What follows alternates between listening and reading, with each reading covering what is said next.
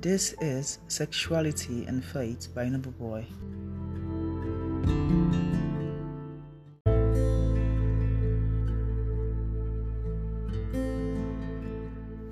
The debate on can one be a gay Christian has been ongoing for a very long time. You see, this debate about other forms of sexual orientation, gender identity, and faith is not limited to Christianity and Islam. It basically boils down to the fabric of morality, of which these religions claim to uphold. They claim to lay principles for which we are meant to live our lives by. So what is faith? Faith is one's strong belief in the doctrine of a religion based on spiritual conviction. The clause of based on spiritual conviction simply connotes that there is no need for physical or logical reasoning. It's just based on one spiritual conviction. So what's sexuality? Human sexuality is the way people experience and express themselves sexually. However, not just limited to sexual expression only, it also includes emotional expression, social expression, physical, and even spiritual feelings. And these things are reflected in our behavior. Yes, our sexuality is reflected in our behavior. Sometimes, is it because of sexuality is a very, very broad term, encompassing the emotional, social, and spiritual sphere. It doesn't have a generally accepted definition. It's a very, very broad term. It's a common statement that those who speak or those who advocate, those preachers who are anti-gay preachers, who go about preaching against gay alternative lifestyles, a common statement they say is God created them man and woman. Based on creation, biblical story, indeed God created them man and woman. That's why we have certain ways of identifying male and female. When we have a male, it's identified by XY chromosomes, and woman and female rather identified as XX. But then, if this is what creationalists or Christian or all other preachers want to base their argument on, so what do we have to say about intersex? For those who don't know what intersex is about, the term intersex describes a person who doesn't fit into the definition of male or female. You see, their peculiarities are often reflected in gonads, chromosomes, or genitalia. The term once used to describe these people was hermaphrodite. However, this term is old, this term is insensitive, this term is abusive. We don't use the term to describe human beings anymore. We can't call humans hermaphrodites. Okay, because they used to call them hermaphrodites due to the ambiguity, in their genitalia, because some of them possess both male and female organs. So it becomes ambiguous to determine if the child is male or female from birth. So it's advisable to wait. You see, intersex differs from transgender identity and should not be used interchangeably. No. You see, transgender has to do with gender identity, while intersex is about biological makeup. So now that you've seen that it's quite different, do you still believe that indeed God created us to be male and female, since we have those who exist within us, amongst us rather, who can't be classified as either male or female? Let's go on. You may never have seen anyone who is intersex who falls under this classification that is gender non-binary and that doesn't fit into the male or female classification. Yes, but that doesn't mean that they don't exist. You likely haven't met one, or you likely haven't met one because they keep it to themselves. It's not things that people go about and saying, oh yes, I'm this and that, because even from younger age, from when they were small, even in Western cultures, Western countries, they've been told to hide this part of them due to the fear of people's reaction. Okay, you see, back then it was a very, very common practice. Back then, it was a very, very common practice to surgically operate children at birth. Once a child is given birth to and possesses both male and female organ, it was a common practice to remove one of it. Okay, if a baby is born having both male and female organ, the parents will choose for the child. Yes, okay, I want my child to be a boy, so they will likely seal up the female organ, hoping the child will grow up living as a boy, or they will cut off the male organ, hoping that the child will grow up to conform to his physical appearance. But we now know that this is not a good practice. Okay, it's not a good practice and shouldn't be encouraged. I read of a story of a boy who at the age of 13 started having stomach pains, and the way he described the pains were so similar to cramps that some ladies experience during their monthly period. You see, the boy didn't know what he was experiencing. He didn't know he was actually experiencing menstrual pain, not until he did an MRI scan when he was 24 years old. He wasn't excreting blood because his parents had chose to surgically seal off his vagina his female organ when he was a baby. So it wasn't out, and his parents never told him of what he underwent when he was a baby. They made the decision because they were the adults, without considering the child's future. Or you can say they actually considered the child's future, like how would our child grow up in this society that is made of male and female, and we have a child who has both male and female organs. How would this child fit into that society? So it's best we make the decision for the boy. Let us seal up a female organ. So the boy must have lived several years of his life as a boy, when indeed he wasn't a boy, or the child had to choose. It's based on the child's own opinion, psychological makeup, not what some people have to choose for you. Okay, so they chose to surgically remove the boy's female organ at birth. I see there are several stories of many other people who just knew that something didn't fit right about themselves and didn't get answers until later in life. They just didn't know. They didn't know what was going on.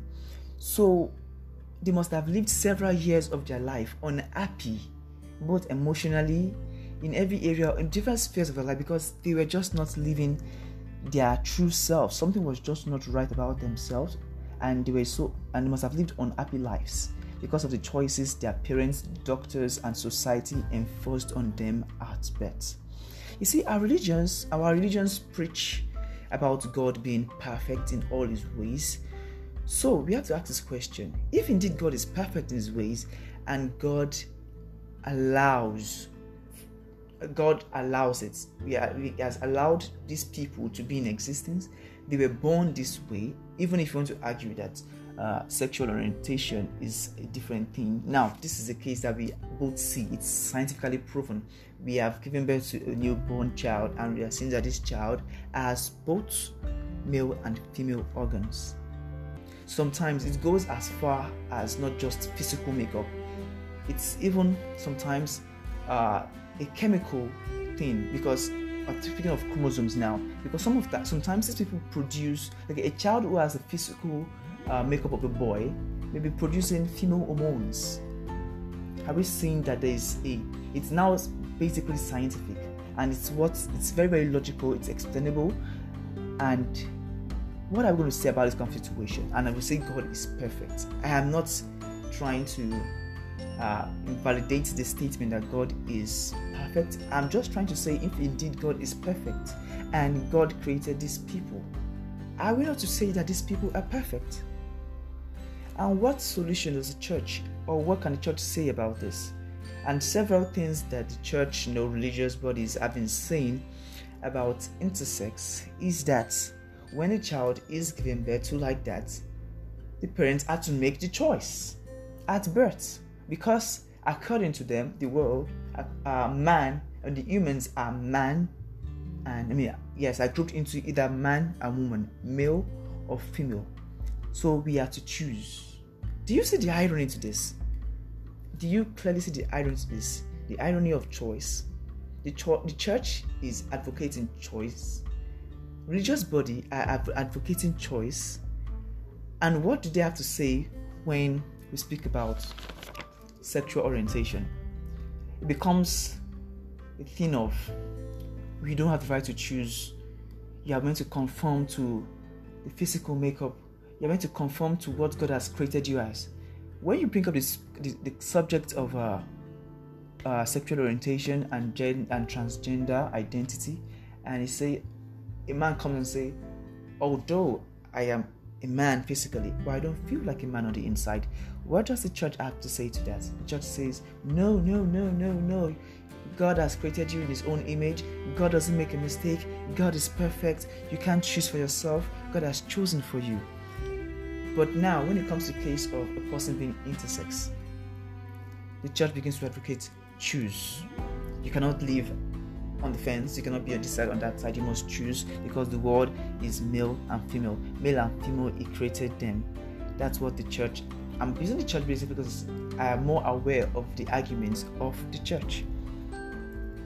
When the identity of sexual identity, of transgender identity is brought up, the church begins to advocate, no, you can't choose. You cannot choose for God. God is perfect. Blah blah blah blah blah. You see, the very existence of intersex people puts a big hole, the size of the Grand Canyon, in the argument that God created us man and woman, because we see them with our own eyes. They are around us. We know them.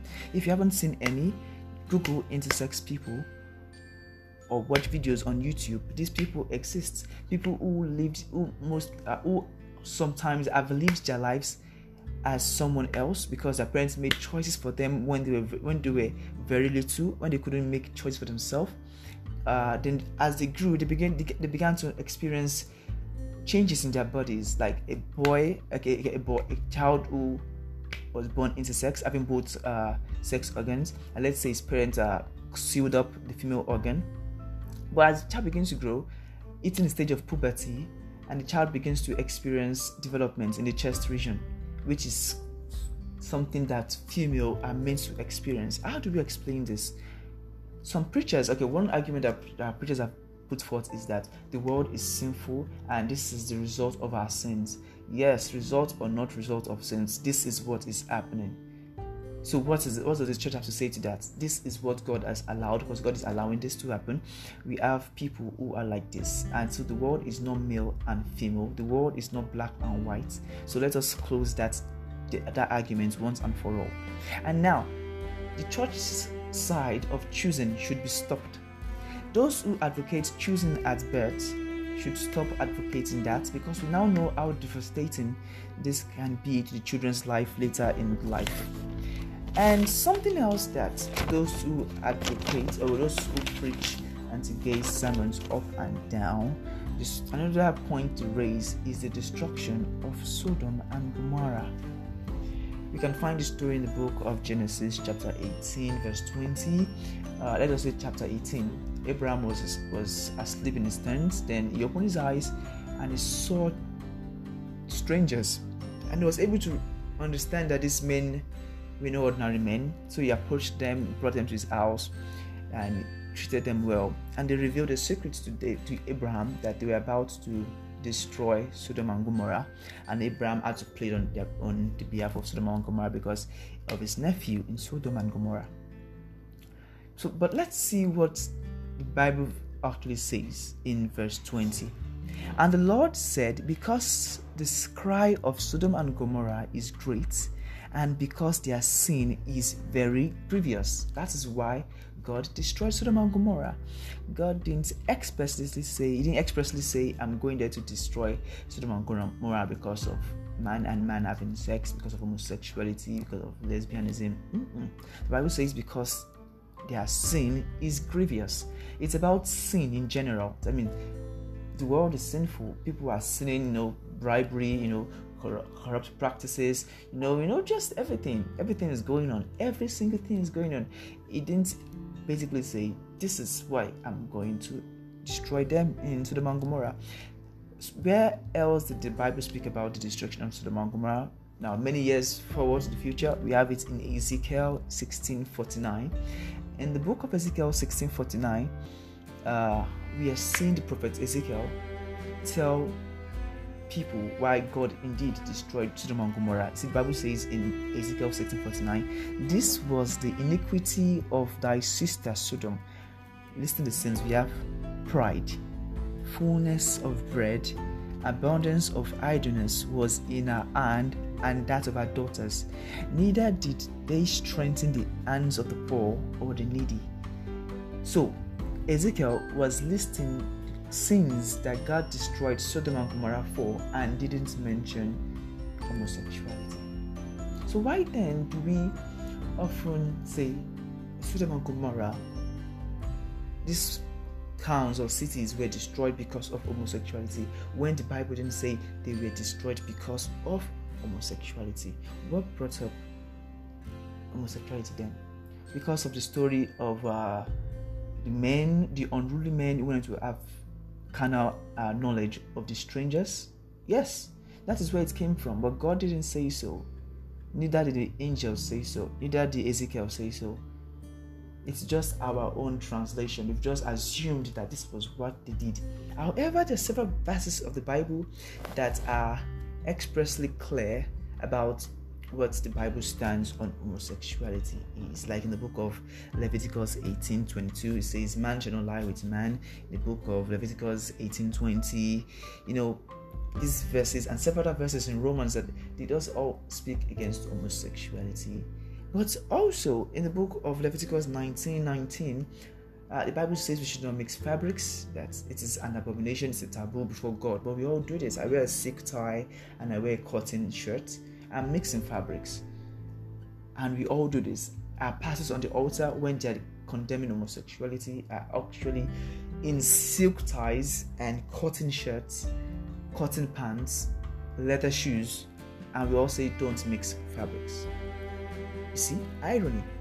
In the book of Deuteronomy 21:18, the Bible says, if a child is disobedient, the child should be brought to the town square and stoned to death. If we all, if we take this verse literally as the Bible has written it, how many of us will be alive today? How many of us haven't been stubborn? How many of us have not been stubborn, even despite our parents' attempts to correct us? You see, these are things that the Bible has clearly stated. But we don't take this part of the Bible literally. So why do we now have to take other parts of the Bible literally? Now let's even talk about the Bible. What's the Bible? The Bible is a historical book, however spiritual, still remains a historical book written by men and compiled by men. Based on canon laws, we have severally added arguments of the Bible being incomplete. I don't know whether it's complete or incomplete. All I know is that I have a Bible that has more books and more verses than the regular King James Bible that we have. And this is the same Bible written by the same people, the same spiritually inspired people. But why is it that my Bible have more verses and more books than yours has? It's simply because some people wrote the canon laws, and the books that your Bible has, the regular King James Bible, Genesis 6 to Exodus, based on specific numbers of chapters and specific numbers of verses, is because those verses and those chapters and verses met the requirements that these humans like you and I, people like you and I, wrote. You see, these people wrote these verses. They wrote they wrote the laws, and they said if certain books don't meet these laws, they will not be put into the Bible. So you have the Bible that was compiled by human law, human decision. So some people just wrote accounts of things they experienced working with Christ, of how to just live a good life, of history. Yes, the movement of Israelites from Egypt and stuff, and that. You see, these things Then some people now sat down together and wrote if it should fit or not fit in. So what do you have to say about that then?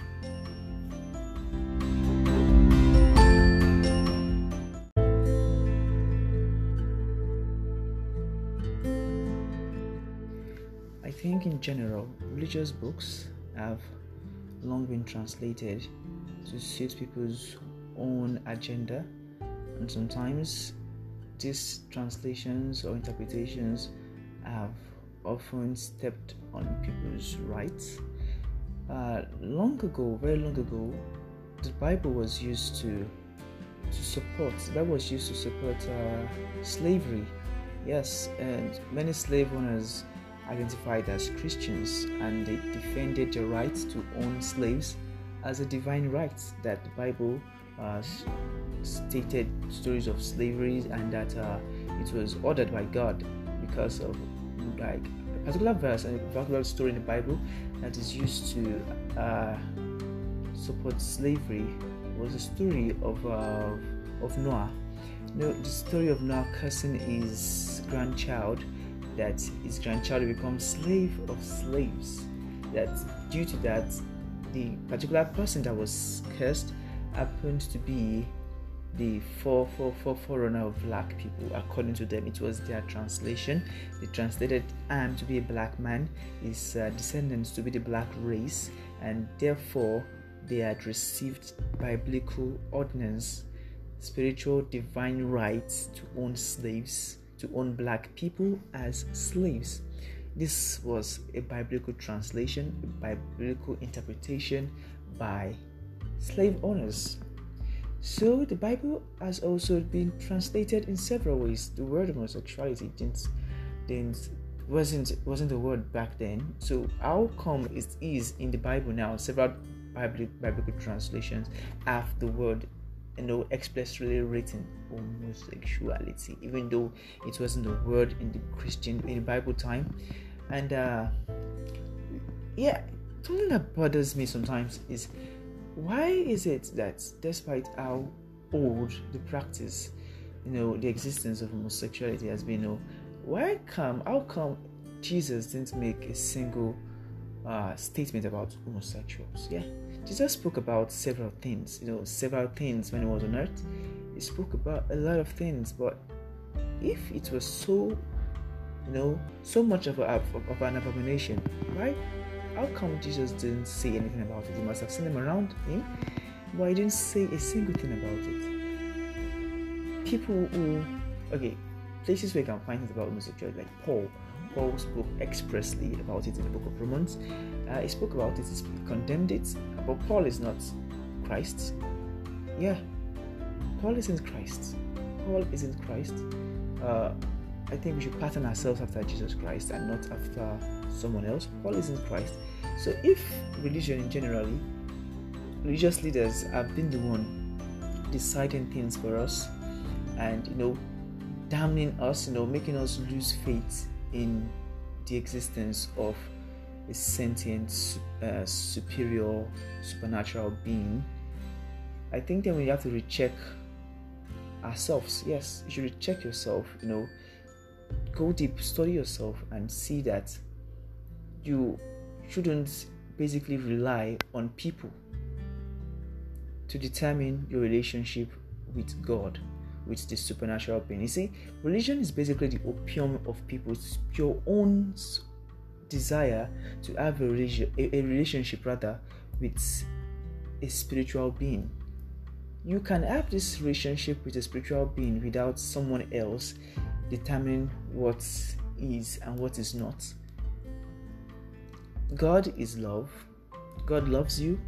God knows you are valid. It's time you see God's love and accept God's validation and not people's validation or what people have to say concerning you, because we've seen that what people have to say concerning you is not true. So thank you for staying tuned to this episode of Rainbow Nigeria Podcasts.